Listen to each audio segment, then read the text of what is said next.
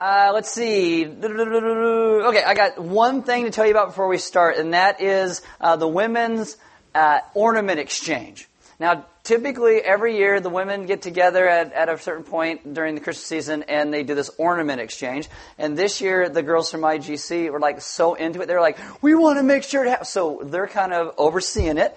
And so on December 20th, it's a Wednesday night. I don't know. It's not doing it now. Wednesday night, December 20th, they're doing the women's ornament exchange. And so if you are a lady and you want to get into some raucous action, you're going to go and you're going to pick up an ornament. Okay? And if you walk by an ornament, you're like, that's kind of questionable. Perfect. Perfect ornament. Okay? The more questionable, well, I shouldn't say the more questionable, but most of the time when it's like, ooh, is that appropriate? I don't know. They will fight over those ornaments and be like dragging and pulling hair. It's awesome. No, I'm not there, but I hear about it. Anyway, so you're going to bring an ornament, a wrapped ornament, and then you're supposed to bring a hearty appetizer. Hearty appetizer means it will give you a heart attack. So that's the hearty appetizer. And then, or if not that, you're supposed to bring a dessert. So that's kind of something wrapped in bacon or dessert. Wait, is this my party? No. Okay. So, hearty appetizer and dessert. Again, it's at 6:30, December 20th. You should put it on your calendars if you're not already doing something already. There is childcare available, but you have to sign up so we know how many kids are going to be there that need childcare. So, I'd bring your knee pads and helmets and show up. It's going to be a good time. I probably just totally oversold it, but maybe not. Maybe not. Anyway, okay. So there you go. Hey, if you're new to Element, welcome. Sorry. There are Bibles under the seats back in front of you. If you don't own one, you can have one. If you forgot one, you can use one. There are sermon notes on all the communion tables throughout the room. They look like this. On the inside, you get some notes that go deeper, as well as some questions that go deeper into what we're talking about today. If you have a smartphone, you can download an app. It is called YouVersion. You click on More and then Events, and YouVersion will come up by GPS in your smartphone. You'll get sermon notes, verses, questions, announcements, everything that goes with today's message. This is Jingle All the Way Part 2. And I was looking at someone's YouVersion. It has both the Part 1 and Part 2. We're Part 2, and there it says Live next to it, so click on that one. That's where we're at. My name is Aaron. I'm one of the pastors here. Why don't you stand with me for the reading of God's Word? This is Romans chapter 8, verse 28. And it says, and we know that for those who love God, all things work together for good for those who are called according to His purpose. Let's pray. Father, this morning I ask that you would teach us to be a people who understand that all things working out for good is towards your good. And that we'd be a people who stand back and we trust the things that you are doing in our lives. And that would bring hope. That we would see all that you have done and all that you continue to do. And we would live lives that bring you great glory and great honor because you are good. Amen. Have a seat. All right, so we are in this Christmas series we are calling Jingle All the Way. Usually at Christmas, family will get together at some time in some way, and sometimes those interactions don't always go so well because we all have weirdos in our families.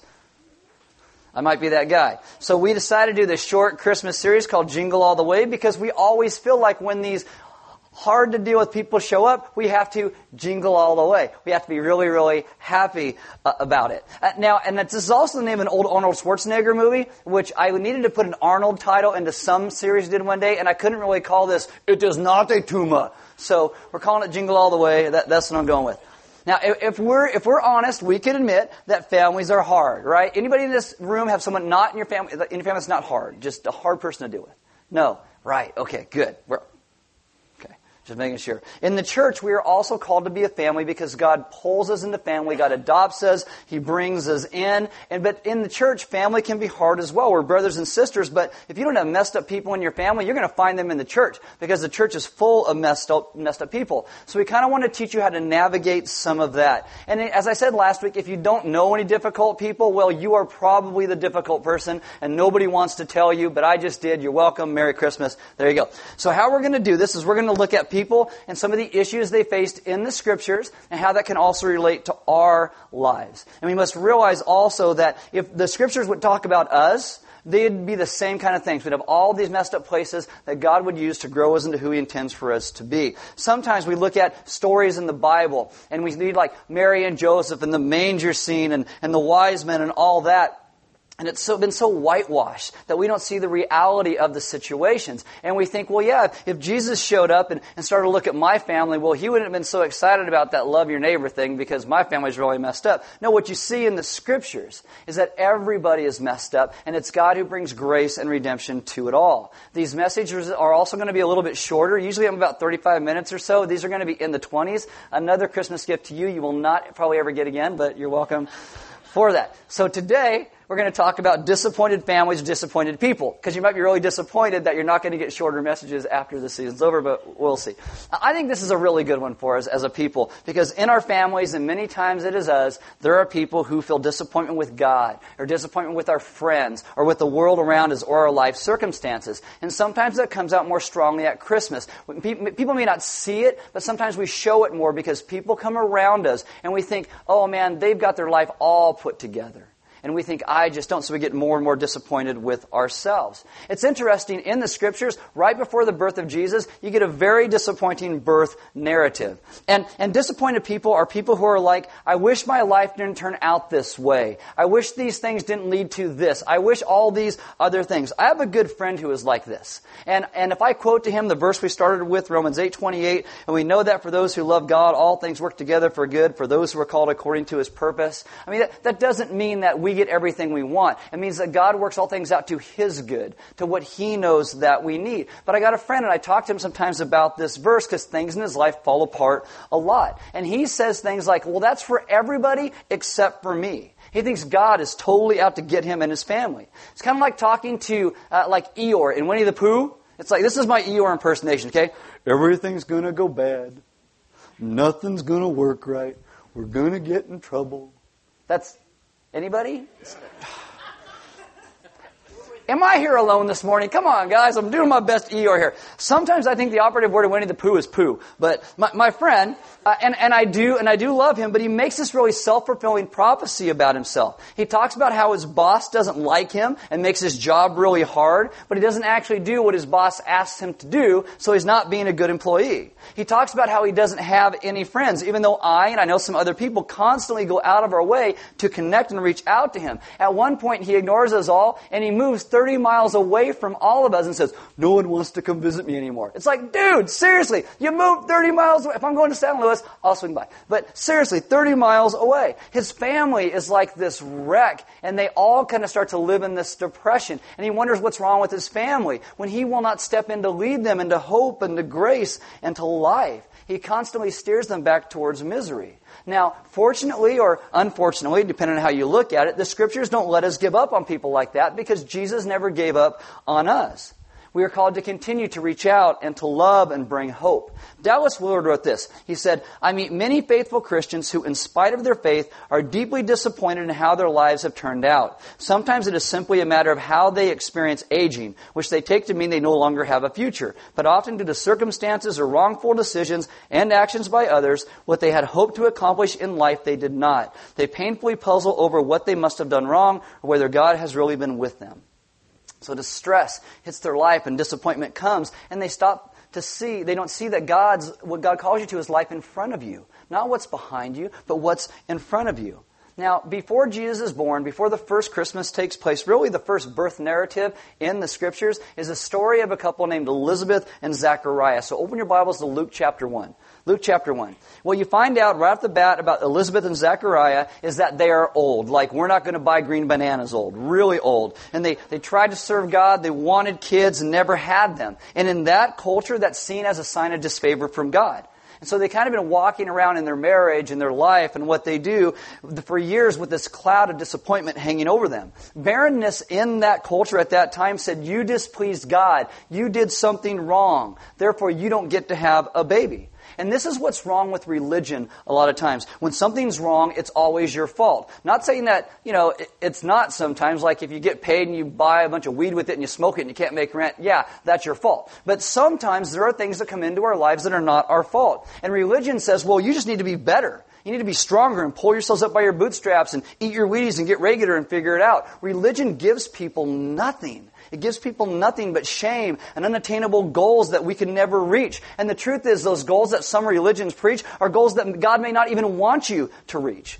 People get on TV and they will say, if you just had enough faith, God would give you whatever you want. Apparently, I don't have enough faith because I want them to go away and they don't.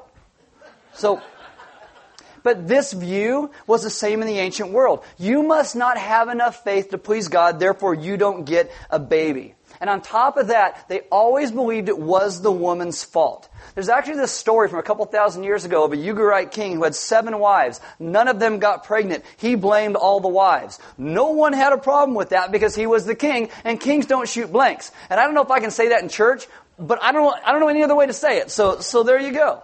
You fast forward a little bit later, you get to Rome. In Rome, a woman's inability to bear children was legitimate grounds for divorce because it couldn't be the man's fault, it's got to be hers. So they had this festival called Lupercalia where goats and dogs were sacrificed and 2 priests would go and cut out bits of skin and guts from these dead animals and then they would run around the Palatine Hill swinging them around. And if you were a woman who was infertile and couldn't have a baby, you would show up. And if you were lucky enough, you'd get smacked with some guts from a dog or a goat. Boom!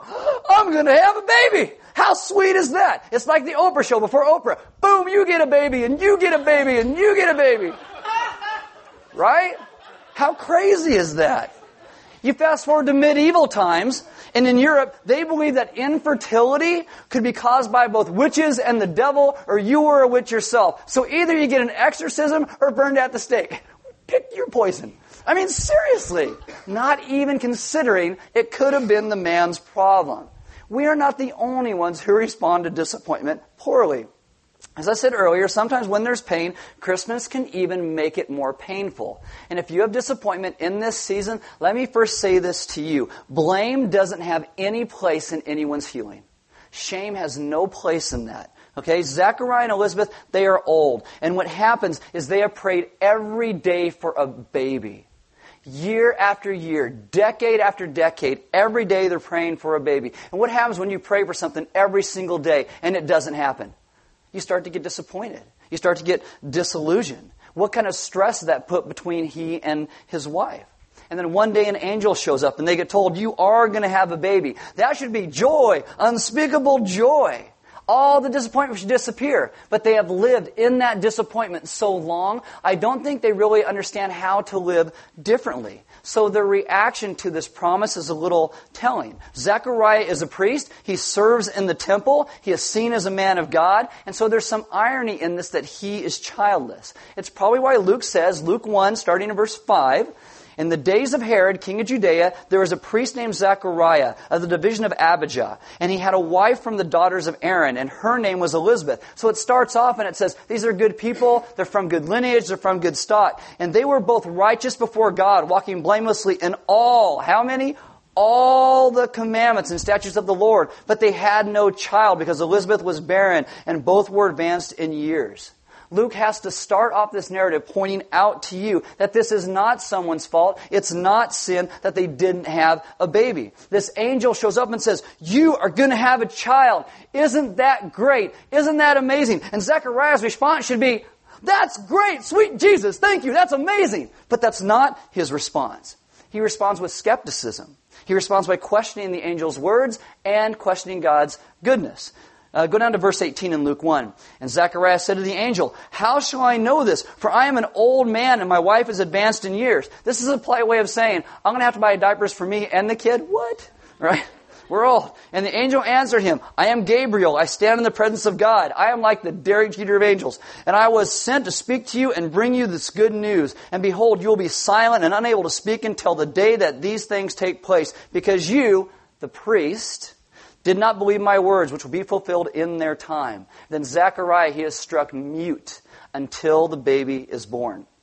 Now, can you imagine how this conversation goes when he actually gets home and he and Elizabeth get to talk about it? I mean, it's very one-sided, right, because he's mute and he can't talk. But I just picture Elizabeth like, all these years, you think it's my fault, yet you, the priest, don't even trust God when an angel shows up and tells you we're going to have a baby. What? 9 months of that, right?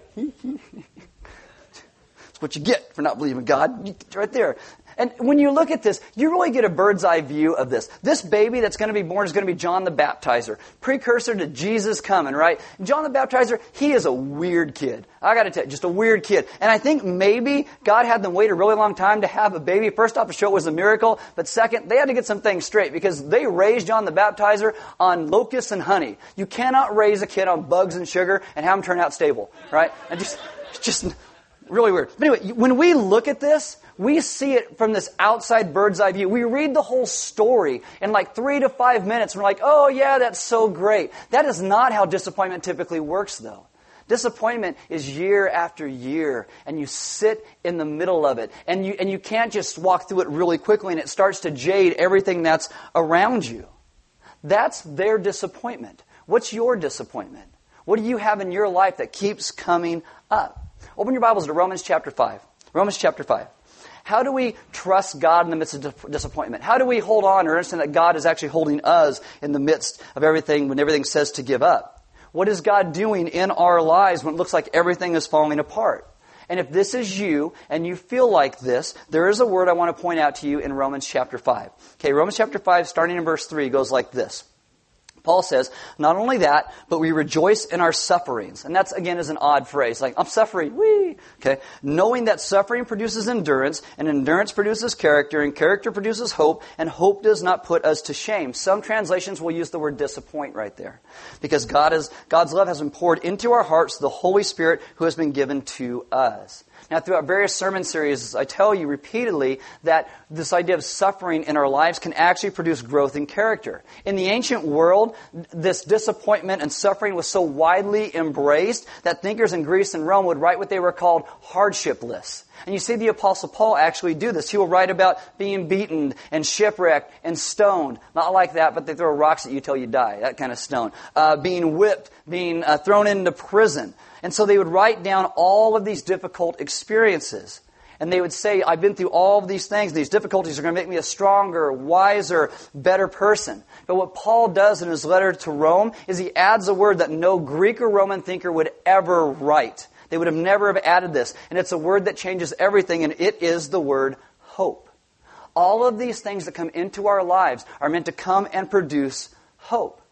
If all the way back in the book of Genesis, we talked about Jacob thinking his son was dead, and I talked about hope in the midst of this. And I'm going to steal my 3 points that I used then because I must have stolen them somewhere because they're brilliant, so they must not have been for me. But anyway, these are my 3 points. Number 1, a trouble and disappointment has a way of revealing and making evident our character. When something happens that is disappointing, it really, in the end, shows what we truly believe. Throughout the Scriptures, you see people respond to trials in different ways. The writer of Proverbs says in 24 verse 10, if you faint in the day of adversity, your strength is small. The NIV says, if you falter in times of trouble, how small is your strength? Part of what disappointing times and disappointing people does is it tests our character.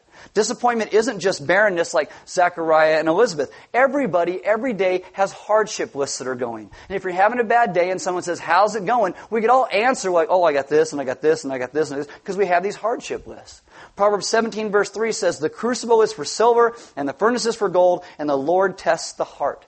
Because God is interested in our hearts. How will we respond to disappointments and interruptions? How do we respond to not getting what we want? How do we respond to health problems or when someone says no to us or we get criticized?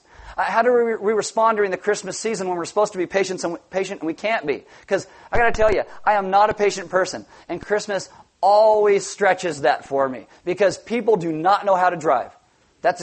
Sometimes I think I'm working on my patience and then I get behind somebody in the roundabout. And I'm like, oh, just don't stop.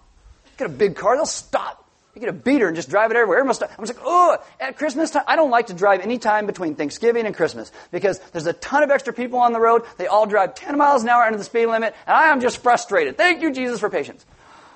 Okay. When you look at paths in front of you, hey, I'm just saying, I'm like everybody else, guys. When you look at paths in front of you, we got to make a decision. Instead of saying, hey, which one of these is easier? Maybe what we should pray is, God, which one of these is going to make me grow more? And then we did that. Because disappointment by itself doesn't produce growth. It can actually produce bitterness in some people. But if we learn to trust God in the midst of our disappointment, if we can live with confidence and joy in who He is, and not get all focused upon ourselves and not make everything about ourselves, then God will use disappointment to actually bring growth into our lives. The second thing is disappointment reveals the truth about the human condition. Dallas Willard says this. He says, God's address is at the end of your rope. John Ortberg calls himself Dallas Willard for Dummies, and he says, you have a rope and it has an end. If you haven't gotten there yet, you will get there one day. Now, I believe God is at the end of our metaphorical rope, but that is not the only place that God is. But we are a people who want to try and do everything ourselves, figure it out, pull ourselves up by our bootstraps, and show the world how we did it. What we have to understand is we don't even have boots, guys. Metaphorically. We don't have boots or straps to pull ourselves up by. Self-sufficiency, at least how we define it, is the great illusion in our lives that we are somehow in control of everything that takes place. And all we do is put up all of these things around us with our home and our family and our jobs so we can live with this illusion that somehow we're in control. But trouble comes. And that illusion gets shattered with illness or loss or bankruptcy or divorce or fear. And when you are at the end of your metaphorical rope, that illusion of self-sufficiency gets shattered. And I think that's a great gift from God.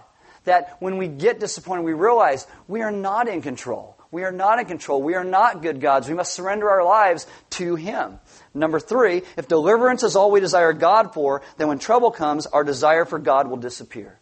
If all you want God for is to get you out of a mess, you are using God as a good luck charm. It's like walking into the restaurant, on the Buddha, money, money, money, on the belly. Oh, I just want some money, money. That's what we're doing with Jesus. We're rubbing the lucky rabbit's foot and not really wanting to love and serve and follow Him. One of the most common themes in the Bible during times of suffering is that it's those times people turn towards God and cry out to Him. Not that that is bad. I'm not saying that's bad. But people in the Scriptures are like, oh God, help me. Oh God, save me. Oh God, deliver me. This is like 90% of the book of Psalms. You look at the book of Judges. It's all about this. But what you see is as soon as the pain goes away, as soon as God rescues, because God hears the cry. God really does. And as soon as the pain goes away, the oddest thing, they all start to think about God less. They start to pray a little bit less. They start to pray with less urgency. And that is just like us. When things are bad, we call out to God, oh God, or we get mad at Him, or we barter with Him. God, if you just do this and don't let me get in trouble, I swear I'll do this and I'll never do that thing again. Oh, I swear. But when the disappointment and the crisis is gone, so is our heart for God. Which brings us back to the words of Paul. Hopefully you're still in Romans chapter 5, because it's supposed to go so much deeper. He says, we rejoice in our sufferings, knowing that suffering produces endurance, and endurance produces character, and character produces hope. Now, David Fredrickson points out that in the ancient Greco-Roman world, thinkers often spoke about this connection between suffering and growth of character. And they might write exactly the words Paul wrote, except for that word hope. Because they believe the world is a cold, hard, impersonal place, and that the glory of an individual, much like America today, is to use our strength and our reason, which they love the reason, to use our self-sufficiency to rise above all the sufferings of life. And then through your own disciplined mind, you refuse to allow any circumstance to disturb your serenity or your calmness or your inner peace. I call this hashtag lotus position. Right? But Paul says character produces hope. Now they would look at Paul and they would say, are you kidding me? They didn't recommend hope at all. They believed that if you had hope, you were giving up control. Hope was seen to them as a sign of weakness. In fact, some ancient writers actually said that hope was a, in quotes, moral disease. Why was it a moral disease? Because it causes what should be a strong, self-sufficient person to trust a power beyond themselves, to no longer be captain of your own ship or master of your fate. And to me, it seems that people who think they are the master of their own fate get hit by disappointed much harder than those who are trying to follow Jesus and love and serve and follow Him. Maybe it's you who struggles with disappointment. Maybe it's someone in your family. It's Christmas. You got to spend time with them. So what do? I am so glad you asked me that question. So let me answer it, okay? In the ancient world, just like ours, suffering was easier if it could be shared with somebody. If you're walking through life with somebody else. Aristotle said, suffering is lightened by the sympathy of a friend. And so sometimes a friend might be willing to step in and suffer with you, and sometimes maybe even to die for a friend. And that they thought that was very noble. Cicero would write how in these times they would have these plays. And people would go to these plays and they'd watch this thing acted out on a stage. And there'd be a scene where somebody died for their friend, and people would rise to standing ovations, and people would weep at the sight of a friend sacrificing his life for a friend. I would say one of the best ways you can help during sometimes disappointment is walk with them through that. Not that you have to get all disappointment, but you can bring hope. You don't have to have all the answers. What you do is you talk about the hope of the gospel. That Jesus can and will and does make all things new by His own death and resurrection. He can make us new all of our lives.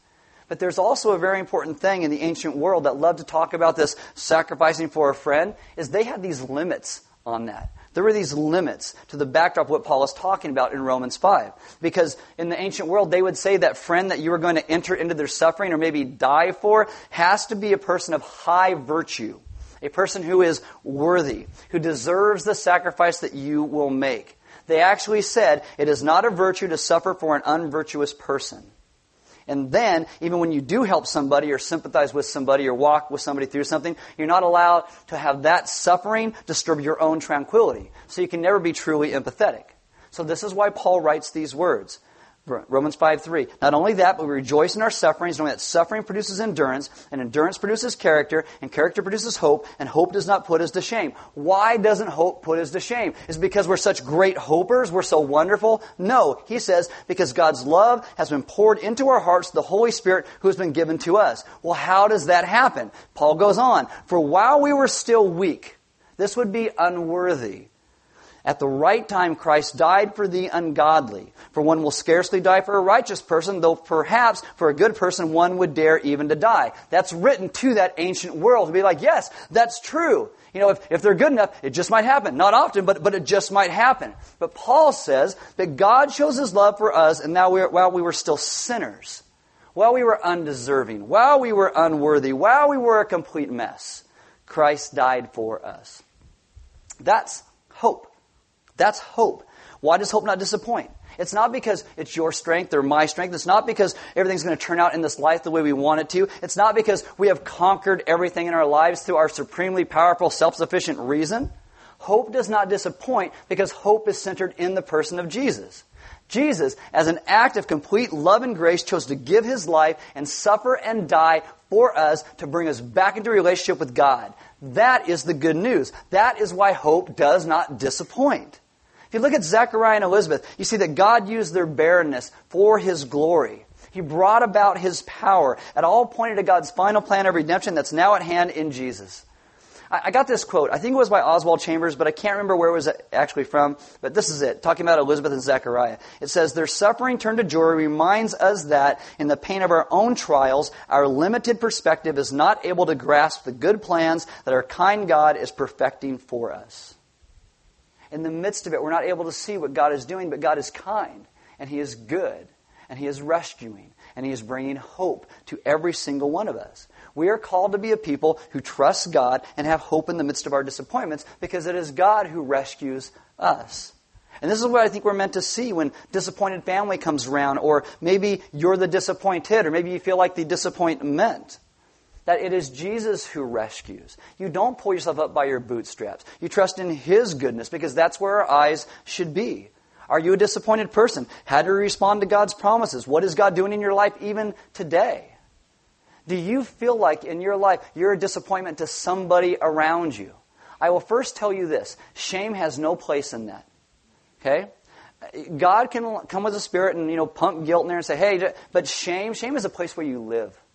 And we are not called to live in a place of shame. We're called to live in the place of understanding ourselves as the children of God. That doesn't mean we do whatever we want because God says, oh yeah, go. It means that we are a people who get to live in the hope that He provides. That He doesn't leave us in those places. All things work together for good for those who love God. God's good brought about in our lives because of what He is doing. Our God is gracious. Our God is kind. Our God is amazing. And hope does not disappoint because our hope is in the person of Jesus. Our hope isn't in hope. Our hope is in what Jesus has done. And this is why we talk about communion every week, where you break that cracker like Christ's body was broken for us. You dip it in the wine of the grape juice. It reminds us of what God did to rescue us. Everything that separated us from God and us from one another, this thing we call sin, Jesus took care of at the moment of the cross. Why does hope not disappoint? Because Jesus paid the price for us to bring us back into relationship with Him. Why? Because He loves us. And we call that grace. And sometimes because of how we live in our lives, I have no idea why He loves us the way that He does. It's simply because He is so good. Because I know myself, I am hard to love. Just hang out with me sometime and be like, oh yeah, man, you're totally hard to love. God loves me. It's crazy. It's crazy. So this morning, I'm going to invite you guys to communion. The band's going to come up. And as they do, as you go to communion, there'll be some deacons and elders in the back. And if you need prayer, if you're in a place today where you feel like you are a disappointment and you live in the midst of that shame of feeling always like you are letting everybody down, I would love for you to go and talk and pray with them. Because they would love to talk to you about this. If you have disappointing people coming over at Christmas and you don't know how to deal with them, you want someone to pray with you about that, they would love to pray with you about that. They would love to sit down with you and to start walking through some of this and then pray with you so that Jesus would lead you into who you're meant to be in those interactions. Because our God is great. Our God is good. We're not meant to be a people who spend our lives in disappointment. Suffering produces character, produces endurance, which leads to hope. It's all meant to go there. It's going to why? Because of what Jesus has done to rescue us.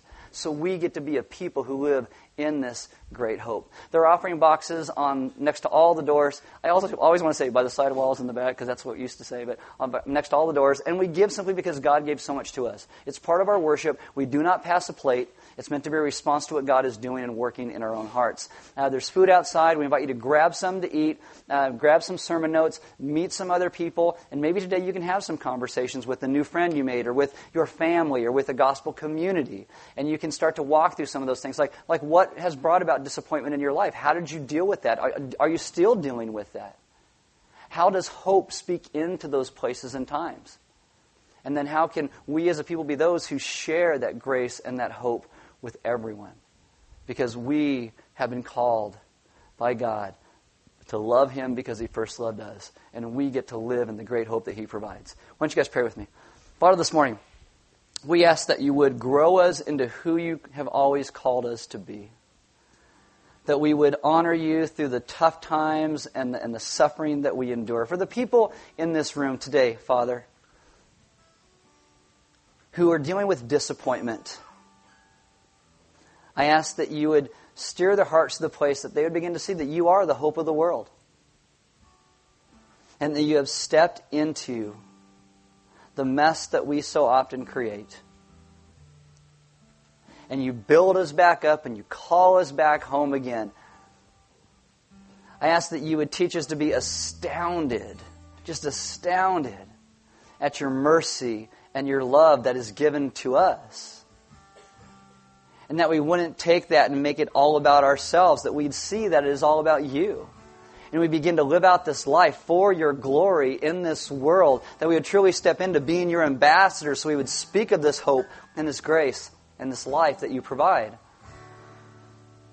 That our eyes would move off of ourselves and onto you and the understanding of the great goodness of who you are. That you have done everything conceivable to restore us to relationship with you again. And in that restoration of relationship with you, send us out to restore broken relationships in our lives and in the lives of those around us because we live as your people in this world. Teach us to honor you in all things because you are so good. Have us worship you daily as the hope of this world and the hope of our lives. We ask this in your Son's good name. Amen.